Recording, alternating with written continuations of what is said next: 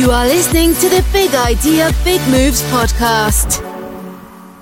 Hi again, everybody. I'm Jamie Allison, and this is the Big Idea, Big Moves podcast. It's the destination for high performers. We talk to people from different genres, different niches, people doing really cool things in their space. So we talk to athletes, we talk to CEOs, we sometimes talk to entrepreneurs and scientists, just people doing really cool things that we can apply some of those parts of their journey or the things that they have and tips and tricks and apply them to our own lives. And I know today I'm really excited about having our guest here.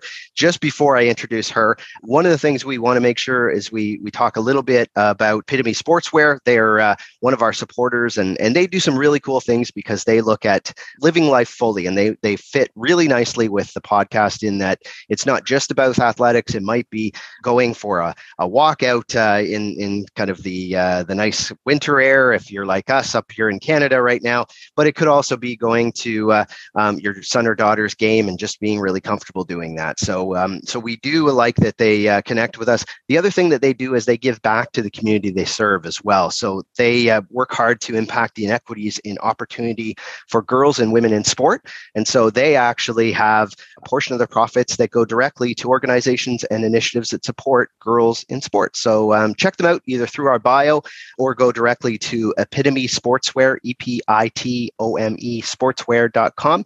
And check that out. And so today, really a huge pleasure for me. I know that this is a very busy person, so I really appreciate taking her time, but huge pleasure to have Brooke Ence on the show today. You probably know her originally from her really strong showing in 2 event wins and a big overall finish at the 2015 CrossFit Games. She was strong in regionals and team events and some of those competition career stuff before then. But I know that she also had some back injury problems at a point in time. We'll talk a little bit about that. But then since then, she has thrived in a number of areas. And so she, from building and supporting multiple businesses, including a skincare line for fitness-minded people. Now she's really got a strong podcast right now, a fitness app and programs, and is a major influencer in the health and fitness space, and also has had roles in big budget films like Wonder Woman and Justice League, which is really cool too. So first of all, thanks for taking the time today. Really appreciate it, Brooke. Oh, thank you. Thank you for being so flexible with my schedule when I was sick.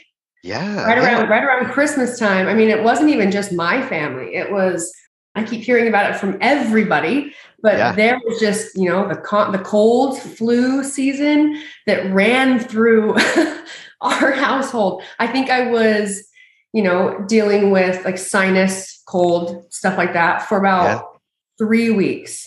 Wow. Yeah. It seems that everybody's having it. Yeah. Like, and it's taken so long because it seems to go through entire families right now. So nothing that's surprising, I guess, but I'm glad that, we're through it and can take some time today. And obviously we changed things around just to be able to have you on, because I think that not only your background fits well with the show, but I really think a lot of kind of some of the things you've gone through and really kind of blossomed out of that, I think is a really cool story that we'd like to go through. Now, you're not actively doing CrossFit competition. One of the things is that we're actually talking on a day, where Wodapalooza is going on and stuff like that. Do you follow that stuff still, or is it completely out of mind now? No, it's out of mind. And like when I am asked that, you asked me that question, right? Yeah. So funny because there's this sense of this feeling like, should I be like, do people, it's almost like, is that what are people going to be upset when I let them know that like, no, I don't follow it. But realistically, when I was competing, I was a fan first, but I wasn't a fan. Like everyone's different. Right. And I am so grateful in every athlete in that sport that has grown some sort of like business profile or format from their competing. Should be so grateful for the fan base, because that's why we're cool, right? The people are why we have this. And, and I've been through a lot of different stuff that has definitely lended a hand to a lot of men and women and, in struggles they're going through. So it's really turned out to be a really wonderful thing. But there's always like a sense of, am I going to disappoint people when I let them know that I don't compete anymore? I don't follow it anymore. But realistically, when I was competing, that's what I was doing. It really is a sport of, you can only control yourself and focus on yourself. You can't control anyone else. So you do the work, you show up, and you see what you got. You lay it out on the floor. So when I'm not competing, I'm not interested. Unless I have a friend or someone that I am interested in them. I'm invested in them and how they're doing at a competition. But with my company, Naked Training, we don't focus on competition. We focus on competition within our community.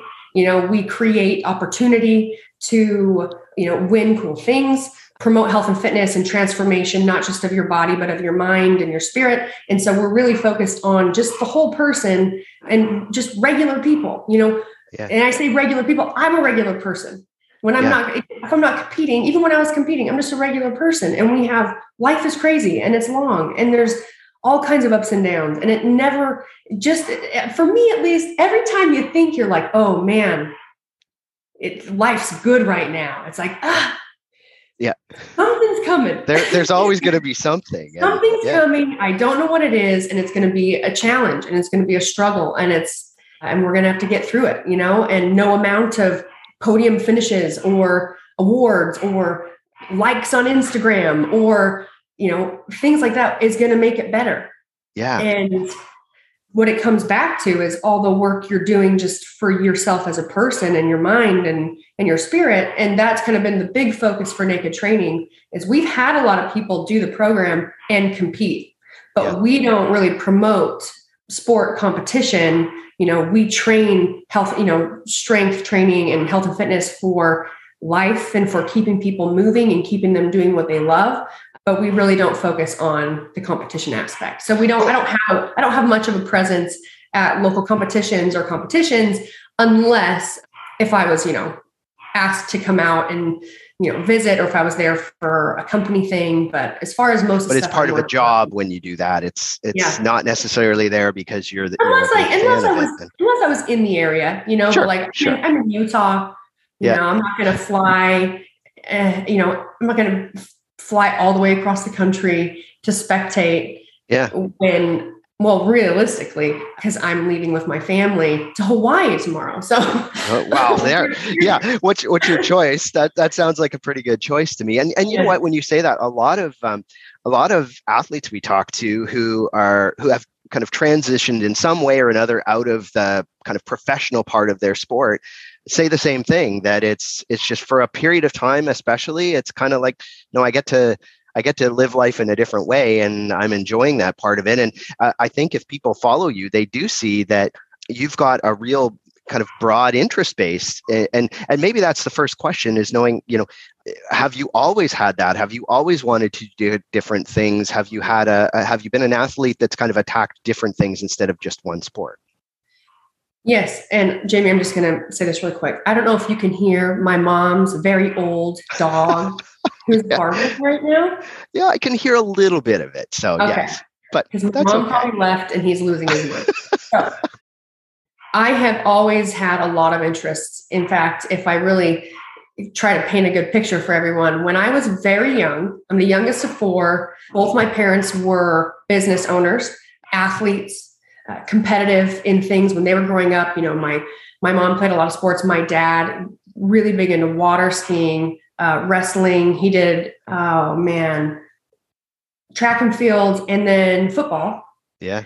He was always, and then outside of that, what was done in school, where I grew up and the way my family grew up, very country. So, horses, cows, working for my grandpa. My dad ran a feed mill. My mom started her own company and ran a bagel store.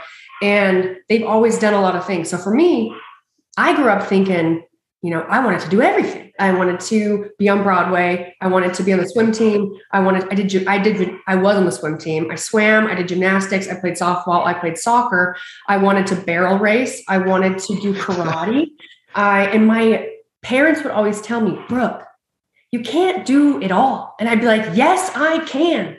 Yes, I can. And I'm going to do it all. And I'm going to show you that I can. In fact, I remember one year for my birthday, my dad had got me a birthday card, like when I was probably like 12, okay, like 11 or 12.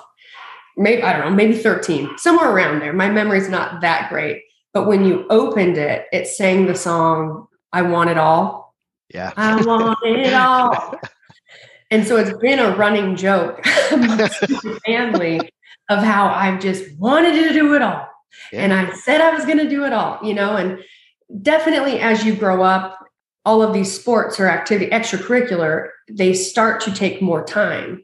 As you get better, you become more serious. They take more time. And then you're in middle school and you're in high school and then you're trying to work. So it is true. They were true in terms of the fact that at a certain point, you just don't have enough time in the day to be working on all of those things with enough time and consistency to be the best at them. Because in my mind, it was, I wanted to be the best at those things. I didn't want to just like do them just for fun. It's like, once I wanted it, like, that's what I wanted.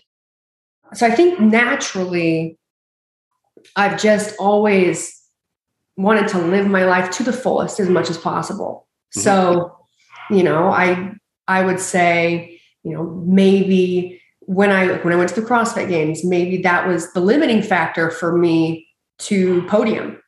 I did very well, but maybe that was a limiting factor because a lot of my competition, if not majority of them, especially at least like top 20, they trained, competed, everything blinders on, nothing else matters, only the goal right in front of them. And you have to do that. Yeah. I mean, especially in a sport like CrossFit, because that takes all your time.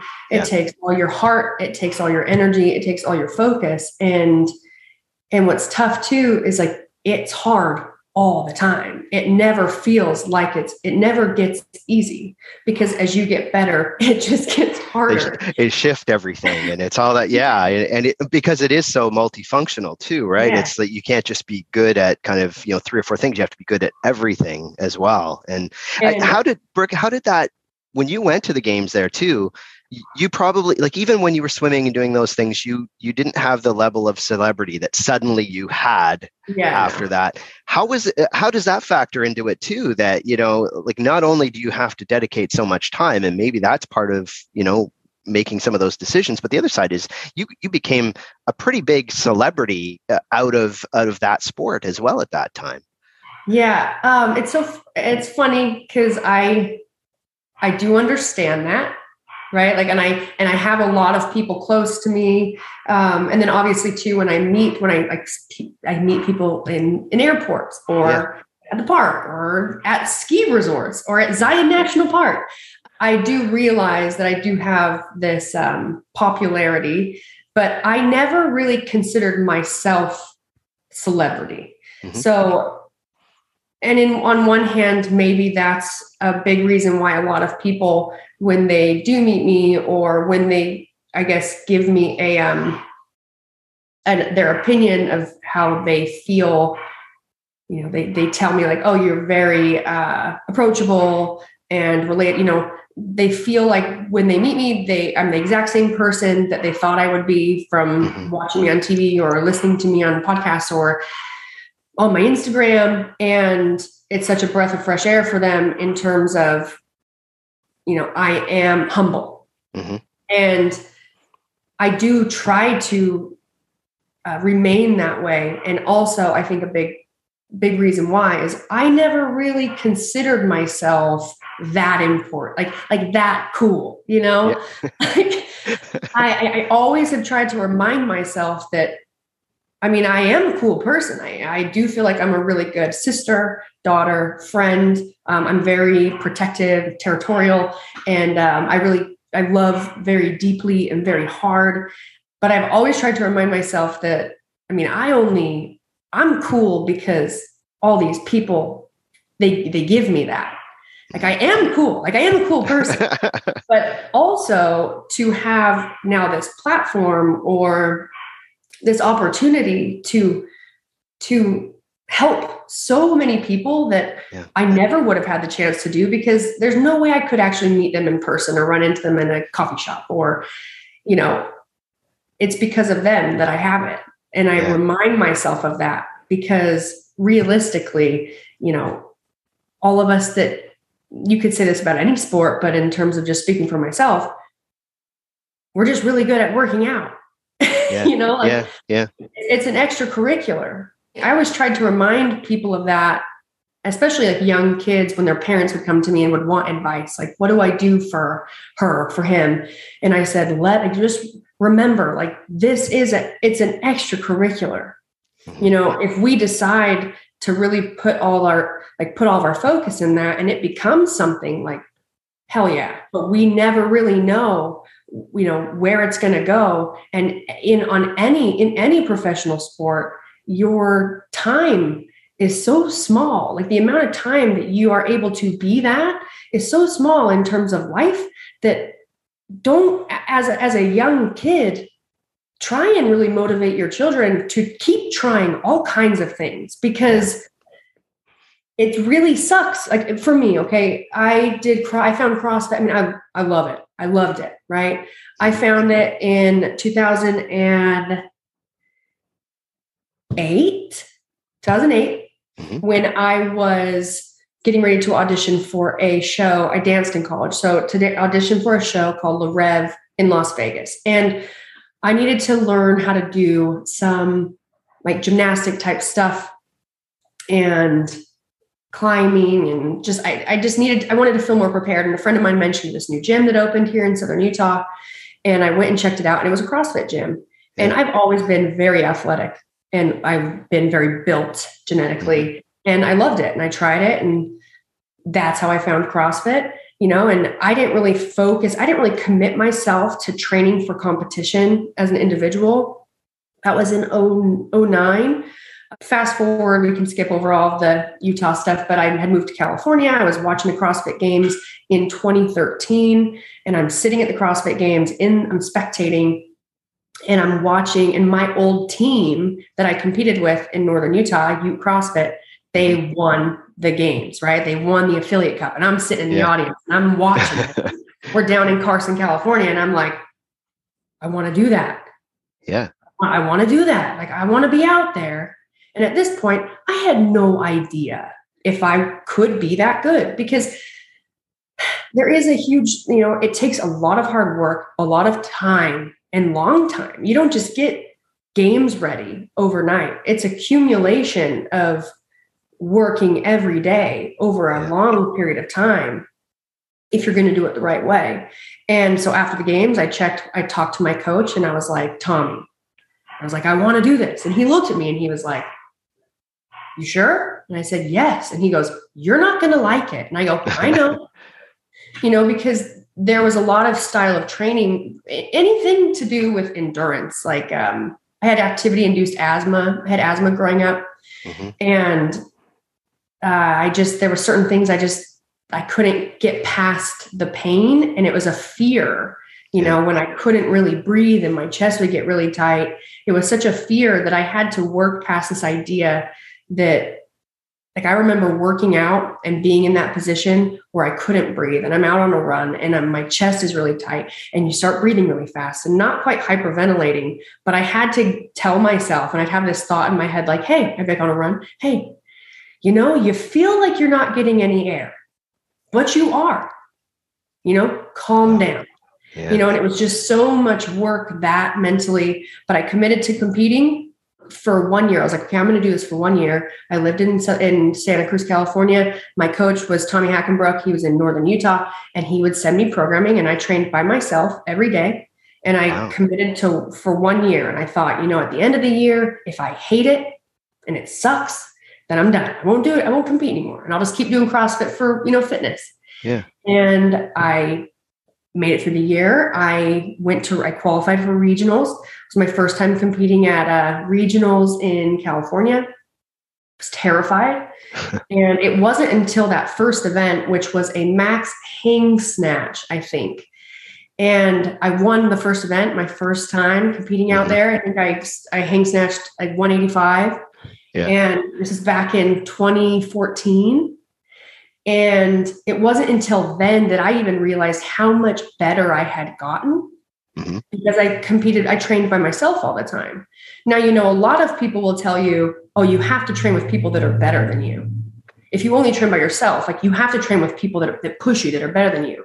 Yeah. Well, you can't say that about everybody, because for me, no amount of, like, if I'm training with someone and I'm always losing, yeah, right? If there's this sense of I'm always behind this person, yeah, that really will run, that's going to continue on to where you place yourself all the time in competition. And for me, it was, if I'm in a competition and I'm in the middle of a workout and I've got, because my coach a few years ago would always say, like, all right, he'd like create a story while I'm doing a workout. He'd create it in my head, like, all right, you're on this workout and you got so-and-so and so-and-so's right next to you. And I'd literally look at him and be like, no, because no amount of me having, like, if I'm already pushing myself as hard as I can go, no amount of this sense of losing is going to fire me up to make me go. And that's interesting, because a lot of people, they do think that it's the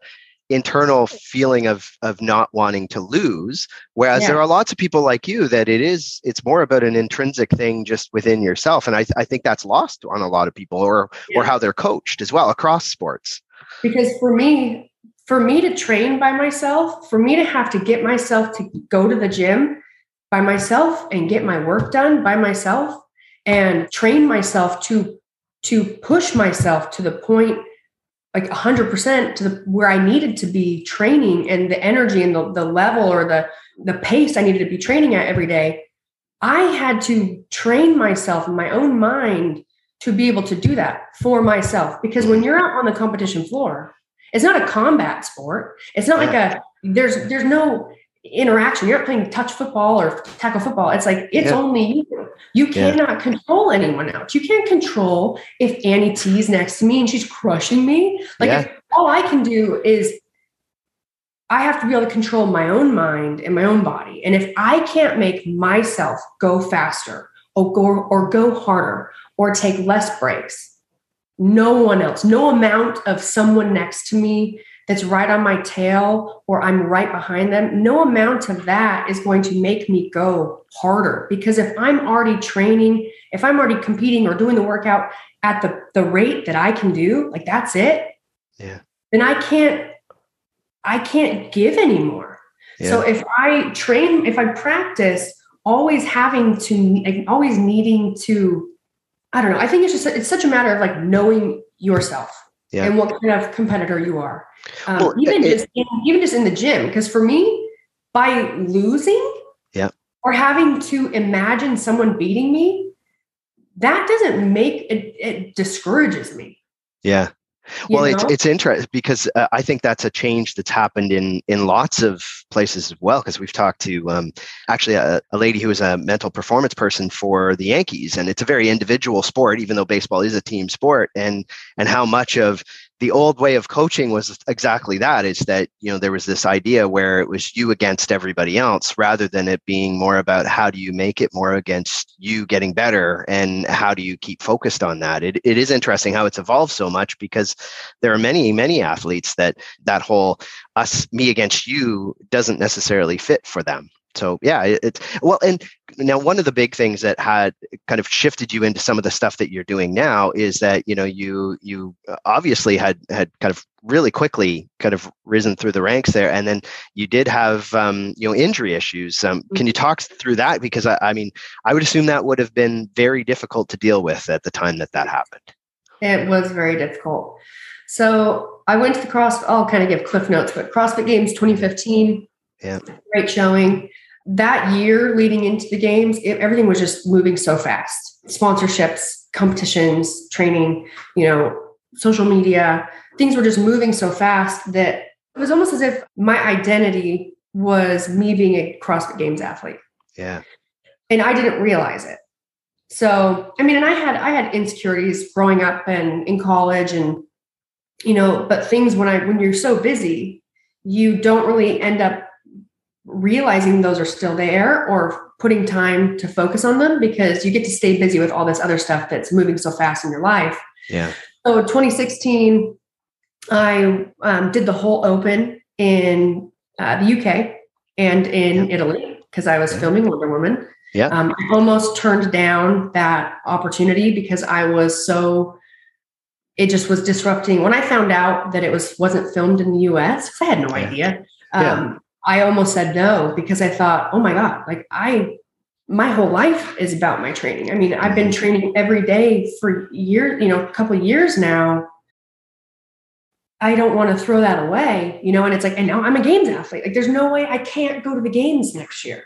Yeah. It's as if I crossed that, like checked that off the box. I did all that work to become a games athlete, and now I'm that, and I can never be anything but that.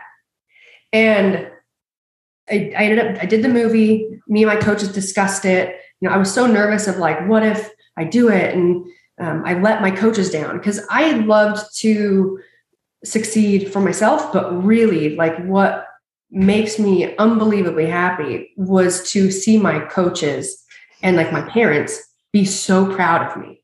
Yeah. And so I talked to them. We figured it out that it was like, you know what, at that time, after 2015, it was like, I was the strongest female in the field. So even if I couldn't be lifting a bunch, even if I lost a little bit of strength, it didn't matter. Like I would still, I would be okay, and we could do it. We could figure it out. So did the movie. Issue there is I ended up getting tendonitis in my knee, so horribly bad. And I was over there for a long time with no one to help me. I was doing all my own Graston and just trying to stretch and doing all my training on top of all the filming and running in sand. And I, dealt with a lot of things. Also came home to head to regionals in 2016 with E. coli. So nothing like compounding everything. Yeah. I got really sick. I went out to dinner, a place I'd eaten before over in England with my friends the night before I left, and woke up that morning and could barely get out of bed. It was awful. So fast forward, I go to regionals. I do my absolute best. I did really well for how my preparation was so much different than everyone else's. And I'm talking, I left for Europe middle of January. Yeah. So I was there until like 2 weeks before regionals. Wow. And so my prep was a lot different than everyone else's. I'm sure. Fast forward, going into the final event, I'm in California regional, and I think there were like at least 5 of us that were all in contention for that third place spot. Mm-hmm. And the last event, it was a rope climb thruster event, which I was so excited for because it was my jam. Yeah. And I was fired up. I was fired up about it.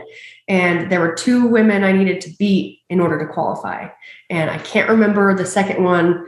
I can't remember their names. I'm not going to try right now. It's okay. But I beat one of them. I think I took second in that event, but I beat one of them, but the other girl I needed to beat, she won that event. And so I didn't qualify, right? Yeah. So this was like the first moment of like hit to my ego. And fast forward, I ended up dealing with imposter syndrome for a while. Yeah. Which apparently is really common in successful women. Yep. And, we go through 2016 and games are over and I start training for 2017.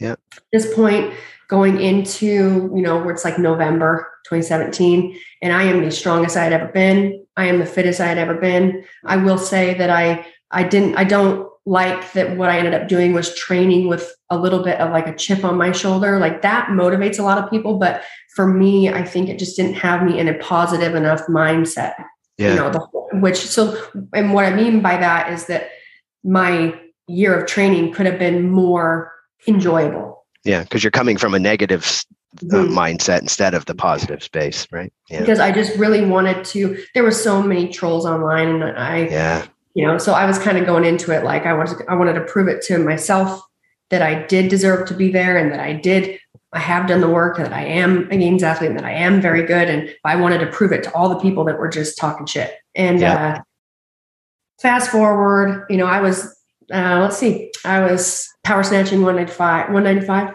No, sorry. I power snatched 185, 190. Man, it's been a long time. I was snatching 210. I was very strong. You're ready to go. I was very strong. Yeah. I was very excited and was home for Christmas. Woke up, one morning at my parents' house where I am now to go work out. And I was just rolling out by the fire, getting ready, warming up to go work out. And I just got I just started to seize up through my upper back and up my neck. And didn't know what it was. Went to the chiropractor. My ribs were all out. I had tons and tons of nerve pain down my arm. Saw a chiropractor. My ribs were all out. They adjusted me. And I just kept having issues. And so I didn't do anything, right? I just woke up. Yeah. I thought that I'd slept wrong. So I slept on the floor the next night. Yeah. I thought it was like the bed. Just stretch it out and That was really bad. I woke up, I was in the middle of the night just sobbing, like just grown woman in my parents' room, sobbing my eyes out. Yeah. I basically, because I hadn't done anything, hadn't like tweaked anything. I just woke up with like a kink and my ribs kept coming out. I didn't, I was just slowing down my training. I was seeing a chiropractor about 4 days a week, being adjusted. And at a certain point, my chiro, he told me, because we couldn't figure it out. He couldn't figure it out. He said, you might need to go to get an MRI. You might have like a bulged disc or something like that. And I was like, what are they going to do for that? And I was like, okay. So then in my mind, I'm like, okay, that's fine. It's fine. We're like dangerously close. Let's get it fixed. Be open. I'm like, oh, that's fine. I'll just get a shot. Inflammation will go down. I'll compete and then we'll figure it out when competition's over. Well, I had scheduled an MRI because he wanted me to. And so I started having pain probably like December 23rd, 2016. And I finally got it checked the day that I finally got an MRI the day the Open started, which is in February. Mm-hmm. And the reason I put it off is because I went and saw a doctor. I cannot remember what, my goodness. They work with your nerves, like your nervous path. Can't remember what they're called. Yeah. I know what you mean, because I have friends who've been to them too for their backs. The exact same thing. It's not a neurologist, but it's one specifically for back neurology. And well, they basically they manipulate your nerve. So it's a lot of nerve flossing and a lot of opening up tissue because things get bogged up, and it can be a very painful experience. And I hadn't seen him. His name is Brian Johnson, incredible guy. If anyone is in Santa Cruz, California, and is looking for someone, but I went and saw him, and I hadn't seen him in a long time. The last time I had seen him was a couple of years prior, because I was having so much biceps tendon pain. Yeah, and so I explained to him how it started. And he immediately just laid me down on the table and was feeling down my spine. And he said it felt like the tissue definitely felt like maybe I had pulled a muscle. Right. And so he worked on me, no pain, like it wasn't really painful at all. And I went home. That night was the first night since before it started that I slept all night. Because it always was the worst at night and in the morning. Like I remember getting up out of bed in the morning in so much pain, like making breakfast where I couldn't look down. I just constantly had just nerve pain down my arm. Nothing told me that it was up here. Yeah. But it's the referred pain down the arm. Yeah. Yeah. So it felt better. I canceled the MRI, and I'm thinking like, oh, it's just a pulled muscle. So it's going to take time to heal. Of course, that's why it hurts a lot. And of course, that's why it was so bad. Yeah. And so I went back to training, and this is right before the Open started. And I remember I was working out. The workout called for legless rope climbs. And I remember I went to run and jump, and I jumped on the rope. And I slid all the way down. Yeah. I had lost all my grip strength. I couldn't hang from a pull-up bar. I couldn't hold the rope. I was terrified. I mean, I'm calling Brian, and I'm like, you gotta get me in. You gotta do something. Like you have to do something for me right now. I just sat out I just didn't make the games the year before. I just trained every day for so long for this moment to come back. And he worked on me. And it was the first time that when he was done, I actually felt worse. So before I felt better. And in my mind, if we manipulate our soft tissue and there's a deeper issue and you open it up, you're going to feel a lot more pain, because we protect that area. So when he worked on me the first time, I felt better. after. So this was the first time that I felt worse after. And so I called the MRI, went and got it done. They announced the first workout, which was like a burpee box jump and something else type workout. Yeah. And in 2017. And I remember I went in, I did the workout. Jeez. I'm sure box jumps were great for it. I'm sure. I went in to see my chiropractor the next morning because I had them send the MRI to his office. And I remember laying on the table and his assistant had zero bedside manner. Mm-hmm. And I just hear him out in the front office and I just go, oh, he just says like, she can't compete. You can't let her do this. And I'm thinking, I'm laying on the table and I'm like, and I was like, what are you talking about? I was immediately in denial, like angry. Yeah. Because he starts just telling me, he's like, Brooke, it gets down to like, he's like, you need to think about your quality of life. And I'm like, what are you talking about? And he's like, you cannot compete. Yeah. He's like, you need to be careful. And I'm like, what are you talking about? He shows me the MRI. I see it. And I'm like, okay, yeah. I got a bulge disc. And I kept telling him, I'm like, first of all, I think I was this mean. In fact, I know I was. I was in such an emotional denial that I basically told him, I was like, you're a chiropractor. You're not even qualified to read an MRI and tell me what I can and cannot do, or what I should or I should not do. Yeah. I'm going to wait till I have a second opinion. So at this point though, I've got, one of my coaches, my gymnastics coach, is actually an ears, nose, and throat surgeon. So by day, he is a surgeon. And then by night and afternoon, because he was a gymnast growing up, he does all the gymnastics for brute strength. So I'm calling Nick, and I sent Nick my MRI, Nick Sorrell. Yeah. And he told me later that when he got it, he knew how bad it was, but he did not want to be the one to tell me that my season was over, Yeah. So he was called and got me into the best spine guy in California at Stanford at the time. And his name was Dr. Ivan Chang. And he is just the most amazing surgeon and just doctor. And I've sent a lot of people to him. So it was the last day to do this open workout, right? Yeah. Dr. Chang got me in to see him without a referral. I went in, I was his first appointment that morning, and I'm in the office. And he comes in, so sweet, and puts my MRI up on the screen. And he just looks at it and he goes, do you see how if your disc tries to herniate anymore, there's actually nowhere for it to go. There's no room. And my spinal cord was pinched in half. And from the side angle, it looked like, it was pinched in half. Yeah. It was pretty bad. And we didn't know how long it had been like that. Right. And I had lost, at this point, I couldn't spray a hairspray bottle. Oh, wow. If I was cold, I couldn't text. I couldn't use my thumb. I couldn't touch my phone. Yeah. I couldn't hold a fist. It was pretty bad. And he just said, he's like, if there's no way of knowing if or when it will try to herniate anymore. And if it does, he's like, you will have severe permanent damage. Mm-hmm. So I start sobbing, and he said, he took my MRI, my scan to multiple other doctors to see like if they could see something that he couldn't. Like, is there something that we can tell her that is not what I see? And it wasn't. It was my best option was a ACDF cervical fusion. So I have a plate and 4 screws in my C6, C7. Wow. And it's a bone graft infusion. I have I have a scar right here. Yeah. When I work out, my blood's pumping. Yeah. You can see it. Red. Yeah. Huh.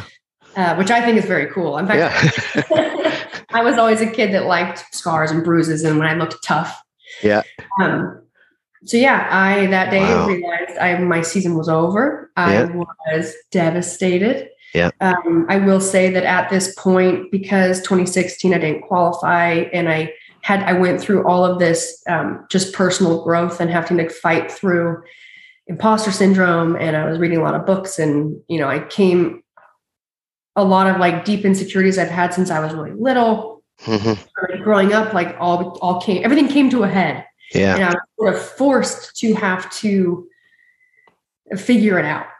Yeah. And so at this point, I was not happy. I was totally devastated, but I was able to pick myself up and move forward faster than I would have been able to if I hadn't been through all the other, ups and downs prior to this moment. Did all of those things build your resilience? Does it come from somewhere for you? I mean, obviously, you talked about having imposter syndrome. You talked about all of these different things that have kind of built up. Is that what can resilience be taught? Is it something that you've been able to bring from someone else? Where does that come from for you? Well, I do think that it is through experiences. I do have really wonderful parents that have led by example. Yeah. My parents had nothing, and have worked for everything that they have. Yeah. And we've all worked they all worked very hard. They coached, my mom coached our sports. All my siblings played sports, and in sports, you fail. I think that I was learning that from a young age, but I think that through these experiences as an adult, it really, you come to a point where it's like, especially when it's really bad. And what's tough too, and I know people will understand this, is like, and this has helped me understand other people better, is things I could have been going through. Like, for instance, I didn't qualify for the CrossFit Games. I mean, it's not the end of the world, right? Yeah. Not the end of the world. Oh my God. Oh, trolls. Oh, people online are saying mean things about you. Well, they don't actually know you. Yeah. Like, it's stupid. They're just trolls. It's like they're invisible people.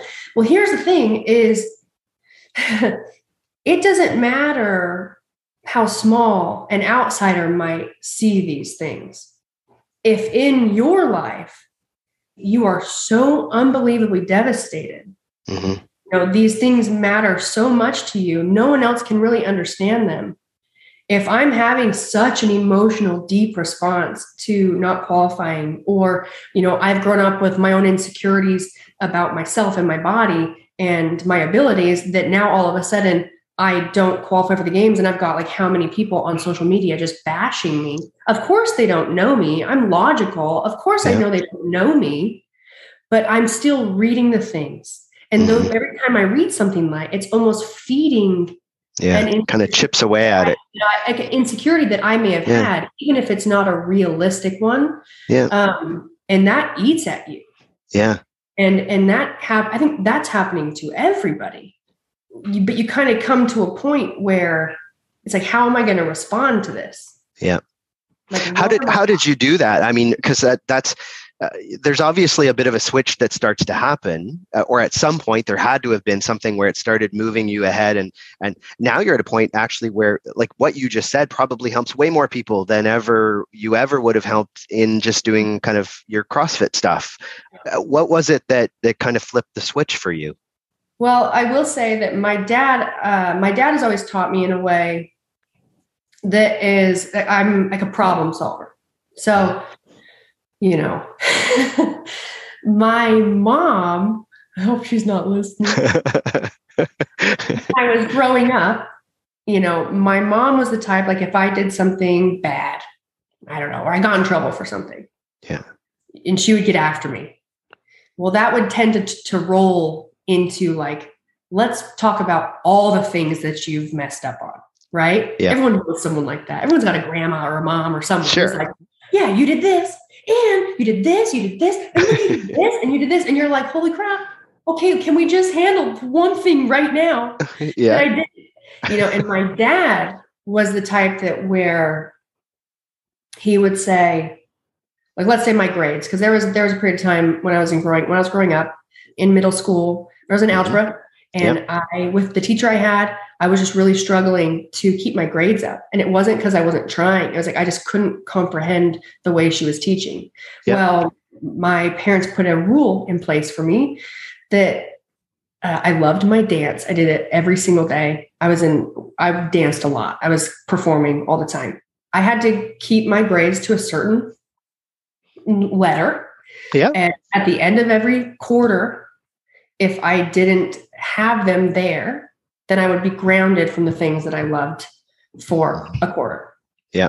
This never happened, but it put the fear of God in me. And I always tell people now with like my nieces and nephews or other kids, I'm like, don't do that to them, because I will say that I then learned through fear. Yeah. And so a lot of things I learned, it was all very short term because I had to please my teacher. You know, It's like testing. And so I really didn't really learn things that I wish that now I would have been like, oh yeah, I know how to do that. I don't. Yeah. You know, I learned it enough to pass a test and get good grades. It was rote learning. You weren't really, you were just kind of doing a really good job memorizing or doing whatever you had to do to get through, but probably not retaining much of any of it at that point. And unfortunately, the way that the school systems are, I think that a lot of kids end up learning like that. But my dad would basically say, you know, hey, like, you know, I'd get in trouble. And then he would say, here's the problem. You can't do anything about it now. Yeah. You can't.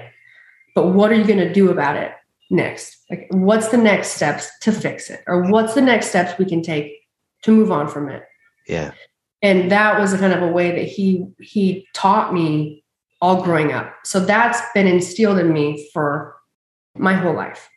Yeah. You know, and there is a period of time of like grieving, you know, through these things that are like feel like life altering or just so unbelievably devastating, that there is a period of time where for me, it's like, it can almost feel debilitating, like how upset I am. Yeah. And what's crazy too, is like, for me, I internalize it. So I could be out and about, but I might be like really suffering on the inside.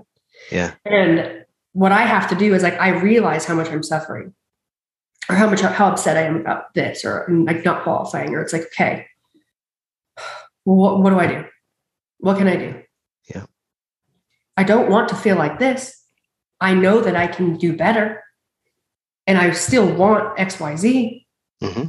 So what's my next step? What's just the next one thing that I got to do that's just going to put me in the direction that I want to go? Okay, let's do that. You know, and I kind of basically wrap my head around this idea of like, I can't change it. And the more upset I am, or for, you know, all this time I spend being upset, I'm really not in any place to be moving forward. I'm just stagnant and I'm upset, and it's only affecting me. You know, it's this realization of like, you know, whether, I don't know, I'm a woman and you have a menstrual cycle, and like your body weight and water weight is like this constantly. I mean, we go through it monthly and then you're hormonal and you're like, I know I'm hormonal. Yeah.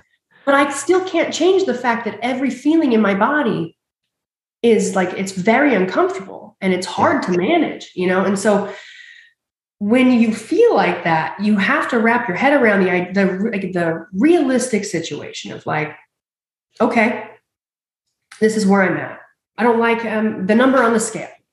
I feel really unbad. Have I put myself in this position? Yeah. Okay. Well, how do I fix it? What's like the next step I do? What's the one thing that I can do? Well, if I sit here and keep beating myself up about it and I keep being sad and upset, I really am like, it's debilitating. You don't feel, there's no positivity. You feel like it's a waste of time. You feel like you're never gonna be able to change it. And we're just wasting time. We're just wasting minutes. We're wasting opportunities to just start something new, right? To like get out of that stage and move on into a better one. And so I really would just wrap my head around the fact of like, what's my reality? Okay, that's it. Can't do anything about it. This is where I'm at. What's the first thing I can do to change it? I can do this. What's the first thing I can do to change my pants being so tight, or my jump, or like the number on the scale? I'm going to go running. I'm going to go for a run right now. I'm going to breathe. And now all of a sudden it's like, you've already taken that first step. You've already moved on from who you were in that moment. And now it's like, now it's like another opportunity. And I tell people this, and I've done it, and I've talked about it in so many interviews or, Q&As, is like, there's so many moments in the day that give us opportunity to make a positive change. And they don't have to be these big things. And they don't have to be these, especially because the way life is right now with social media and all this bullshit, is like, it's almost as if people need an audience. You don't need an audience.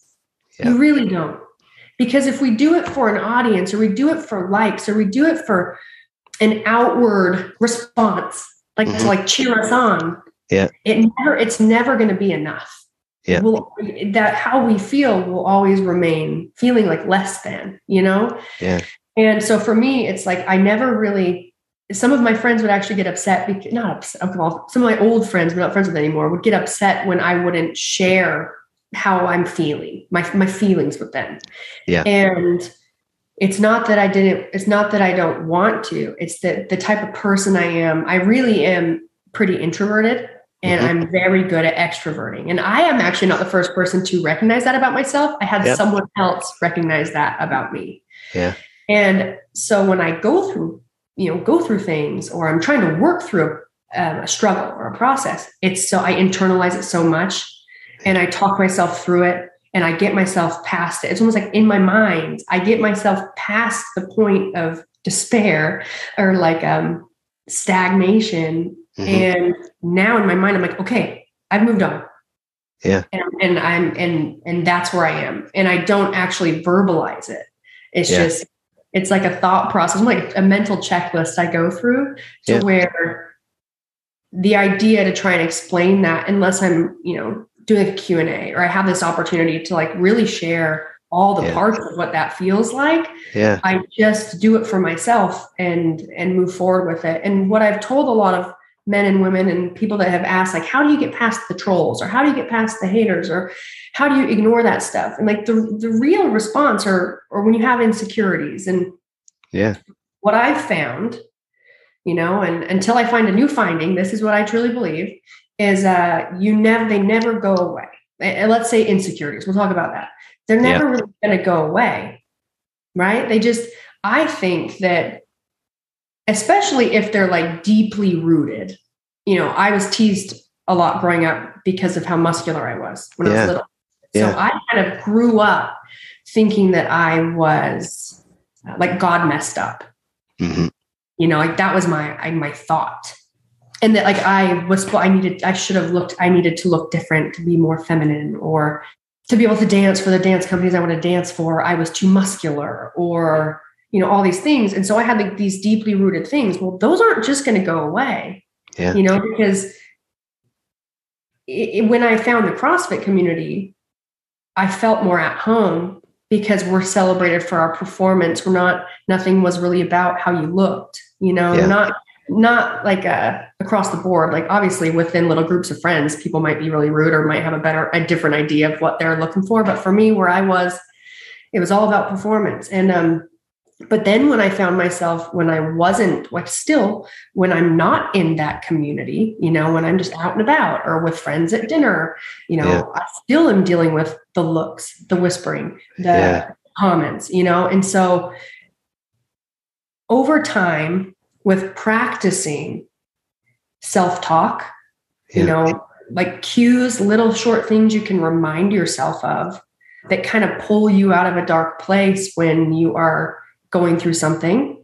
You practice, it's a constant practice, and you just get better at moving past those, those moments faster. So the period of time where you might feel upset, or you might be worried, or you might be dealing with insecurities becomes shorter, and you become way more efficient and proficient at moving past them. And reminding yourself, whether it's like just with like an activity or a word or a phrase or a mantra or whatever, that in reality, the reality is it doesn't matter. And it's so funny because that's so simple, but it really is the truth, especially if we just want to talk about myself with, other people commenting, whether it's online on a computer, or it's in person and I can hear them. Yeah. Right? Well, the reality is this, and this is something that I really think about, and I think that this could help a lot of people, is, and it's really simple, but when people are saying XYZ to me or about me, right, it's very hurtful. I have to remind myself of a few things. One, you don't know me, so I don't care what you think. I shouldn't. Yeah. Like I should really not care because you don't know me. You have no evidence. You have no experiences with me. You have nothing. You are just making an assumption because you don't know me, and and I don't know, that makes you feel powerful. That makes you feel good about yourself. And like, that's one thing to remember. It's like, they don't know you, so you really shouldn't care about what they think. And what I try to do is, okay, you're making assumptions out of me and you have an opinion, and now you feel comfortable enough to write it or say it, whatever. Yeah. Well, then I should do the same about you. Here's what I'm going to do. Based on your attitude and how you're treating a stranger, let me look at your job. Do you have my dream job? Do you have the happiness? Truly for me, it's like happiness and the family and friends. Like, do you have something like that I want? Are you doing the job that I want? Do you have the family life that I want? Do you have the happiness that I want? Well, clearly you don't, or you wouldn't care to bring me down, a complete stranger.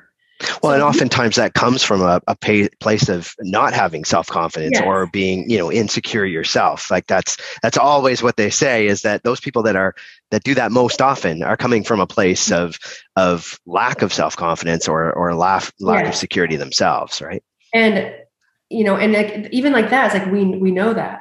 Yeah. But that doesn't mean it's easier. It's easy for you to go through that thought process. When you're in the moment and you're the person that you're reading these things about yourself, especially if you're in a moment where in your life where you're feeling a little bit insecure or you're going through some hard times, it can just really knock you down. Yeah. And so it's really good to remind yourself of, one, it's okay that you're having those feelings and having that emotional response. Because some people would like to tell you, like, why are you so mad? Why are you so upset? If they don't know you. It's like, we all know they don't know you. We all know that they're strangers, but people might be going through some stuff that when you read more stuff from a stranger, it's just going to make it tougher for them to like work their way out of this like dark space into the light. And you yourself have to be aware of the fact that, like, if you're having an emotional response, and I give you this permission, if you're having an emotional response to something like that, that's okay. Now, what my coach used to tell me, after an event like this happened in 2016, and in 2018, when I went back to regionals, because I was nowhere near the athlete that I was. Yeah. And it was terrifying. Yeah. I was terrified. He would say, and especially in 2016, it was like I had a bad event and I'd be very upset. And he'd say, "Okay, Brooke, you can be upset about this for," look at his clock. No shit. 10 minutes. Yeah. But as soon as that's up, you're over, we're moving forward. You can't bring that into the next event, and so it is okay. It's okay. It's okay for you to feel your feelings. Don't let people tell you that you shouldn't feel a certain way. Like, it might be like the reality of the situation might be that you're being a little unrealistic, like you're being a little overdramatic, or like you really don't need to feel that bad. But no one has the right to tell you how to feel. Yeah. You have to learn to recognize your own feelings, and you have to learn to be able to talk to yourself and realize, okay, I mean, I don't need to be that upset by this. It does bother me, but what are the things, like, what's my mental checklist to help me understand that there's so many more things that are important or that are more important. And a lot of things for me, it's reminding myself that, like, look at the person. You might not be looking at them. You'll be going to their Instagram page or whatever, and you'd be like, okay, well, there's nothing that I find that I want to have for myself. Yeah.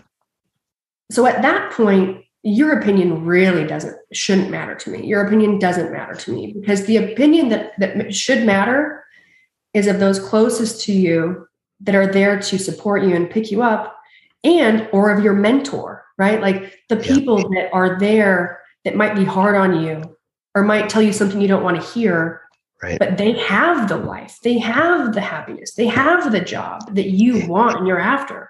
Then those are the only people that you should be really taking their opinions into consideration. Yeah. I think that's fantastic, because I do think that it's interesting to look at those people, but also I think you've touched on something there, that it's that whole idea of it's who you surround yourself with, whose opinions you really value, especially when you get to the point where you are looking at what success looks like, and it could be different at different stages of your life. I mean, I would tell you now that a lot of varied pieces of people's life, when you get a little bit older, become more important. Like, it's family is just as important as financial health and all of those things. And for me, family is the most important for me now. Yeah. I mean, the absolute most important.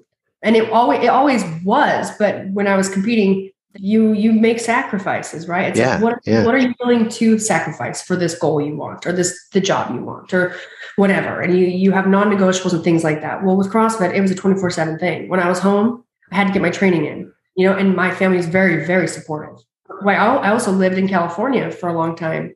And, so like my biggest fear, just a little background, like hands down, since I was a child, my biggest fear is my parents getting old. And that just really is like, I would have like night terrors. I always had really nightmares when I was little. Yeah.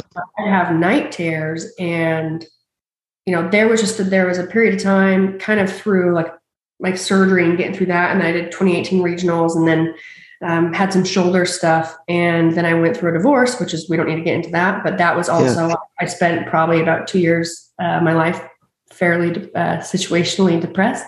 Yeah. And I had already planned on spending more time at home in Utah, but then like all the COVID stuff happened and I was stuck in Santa Cruz. Fast forward, I'm now home way more. But all my nieces, I'm the youngest of 4. So I have all my siblings have kids, and the realization of me seeing my nieces and nephews, I'm like, oh my God, you're so big.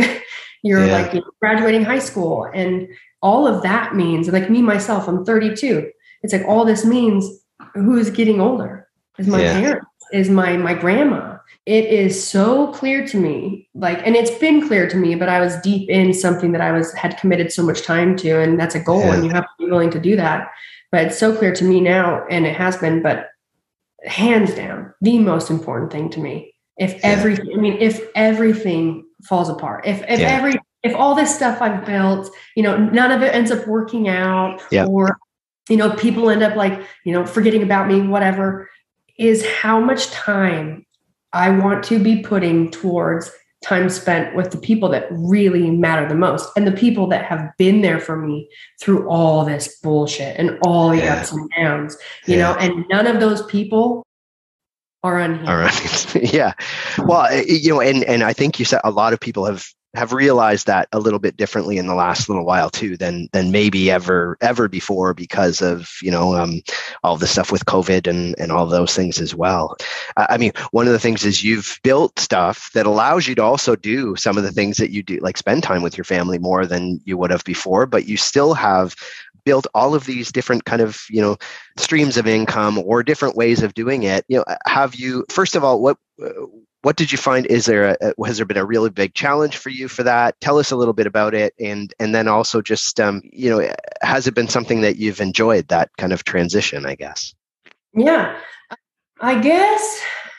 Well, one thing, I've started a lot of companies, and I say a lot because it's, more than one. I've done a few things, and I've also had some of those things not work out. I changed my business partners for Enswear for my clothing line. I started doing that clothing happenstance. A lot of people think that I left Noble to do my own thing. That's not true. We don't need to talk about that today, but it just was an opportunity that ended up coming to me. And I was like, and I love the opportunity to learn business, because I didn't go to school for business. I never even realized how good I was at it. But I think that I learned a lot of things because my parents were both business owners, and I've watched them and been around a lot of how they ran their very successful businesses for a long time. But you really learned, like being an entrepreneur, you learn things that suck and that end up not working out, but you have to be willing to take the chance and to try something new. And I think something that I've learned is pick business partners wisely. You do have to, you can't do it all on your own. If you want to, you can always start on your own, but at a certain point you do need help. So being, particular about who you work with. I do have some friends, like one of my really, really close buddies. He's actually my business partner with my training program. Yeah. And we are friends and we work very well together, but I have had people in the past that you got to have the same mindset. You got to know you got to look at business the same. You got to both be on the same page that like, it really has to be separate from friendship or separate from family. Yeah. You have to be able to like, take criticism and know that it's for the good of the business or the good of the plan. Right. Yeah. And then get over it, even though it sounds harsh, be able to get over it. And we don't mean it. That person or me, myself, you don't mean it to hurt this person. It's that this is very serious and this is what we're doing.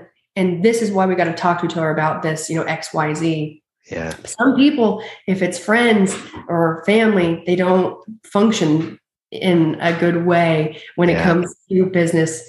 Well, because there's so many emotional ties with that too. And it's not like you want to separate business completely from that, but that is a big part of being in business, is being able to, keep a culture that you want, keep the decisions under a value set. So, and when you're starting something, right? Like when you're being an entrepreneur, that's where it's like, it is tough, but it's exciting. One thing that I've loved so much about doing it is learning a lot.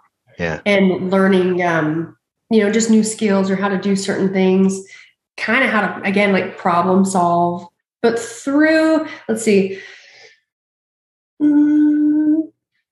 I guess advice I have is something that I've kind of told myself. And actually there's this thing that some people might not like this, but a buddy of mine said it to me and my ex years ago. Yeah. We were walking through CVS and it was a weekend and we were all, having a party or hanging out. And he said, something costs a lot of money. And he goes, it's just money. We'll make it back. And I've that's like been almost a mantra in moments where I feel like the walls are coming in, or you feel like things aren't working out. Things might be not working out, feel like they're really messed up. And you start to feel like something's broken and it can't be fixed. Yeah. Right. But the reality of it is, like, in my mind, is like, look at my age. Do I plan on not working? Yeah. No.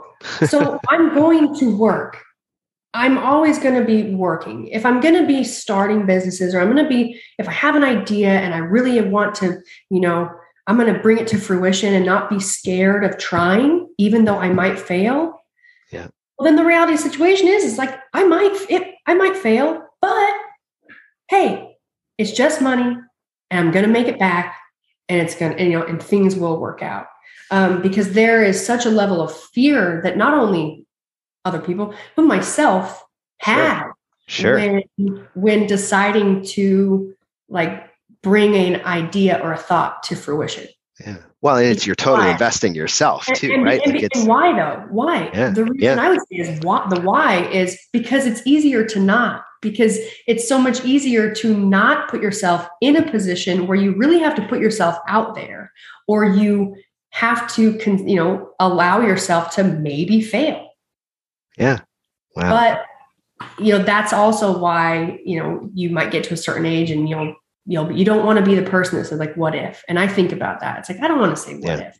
Like, I might end up doing too many things and some of those things might not work out. But if a couple of them do work out, well, and they all bring some kind of experience too, right? Like even if one does fail, you've learned from it, and it's in many ways it's a cool experience anyway. So so that's cool. So I know I've kept you longer than I said I would, Brooke, but maybe I don't even think it's you. I think it was probably me, because I tell you, it's been a great conversation. I really appreciate it, and so one thing we didn't touch on that I want to make sure that if people are trying to follow you, I'm sure they can find it, and we'll have it in the notes and everything. But talk to us about how do they follow some of those things that you have going on right now with your programming and stuff? Yeah, you can follow me at Brooke Entz on Instagram. I'm not as active on Facebook or Twitter.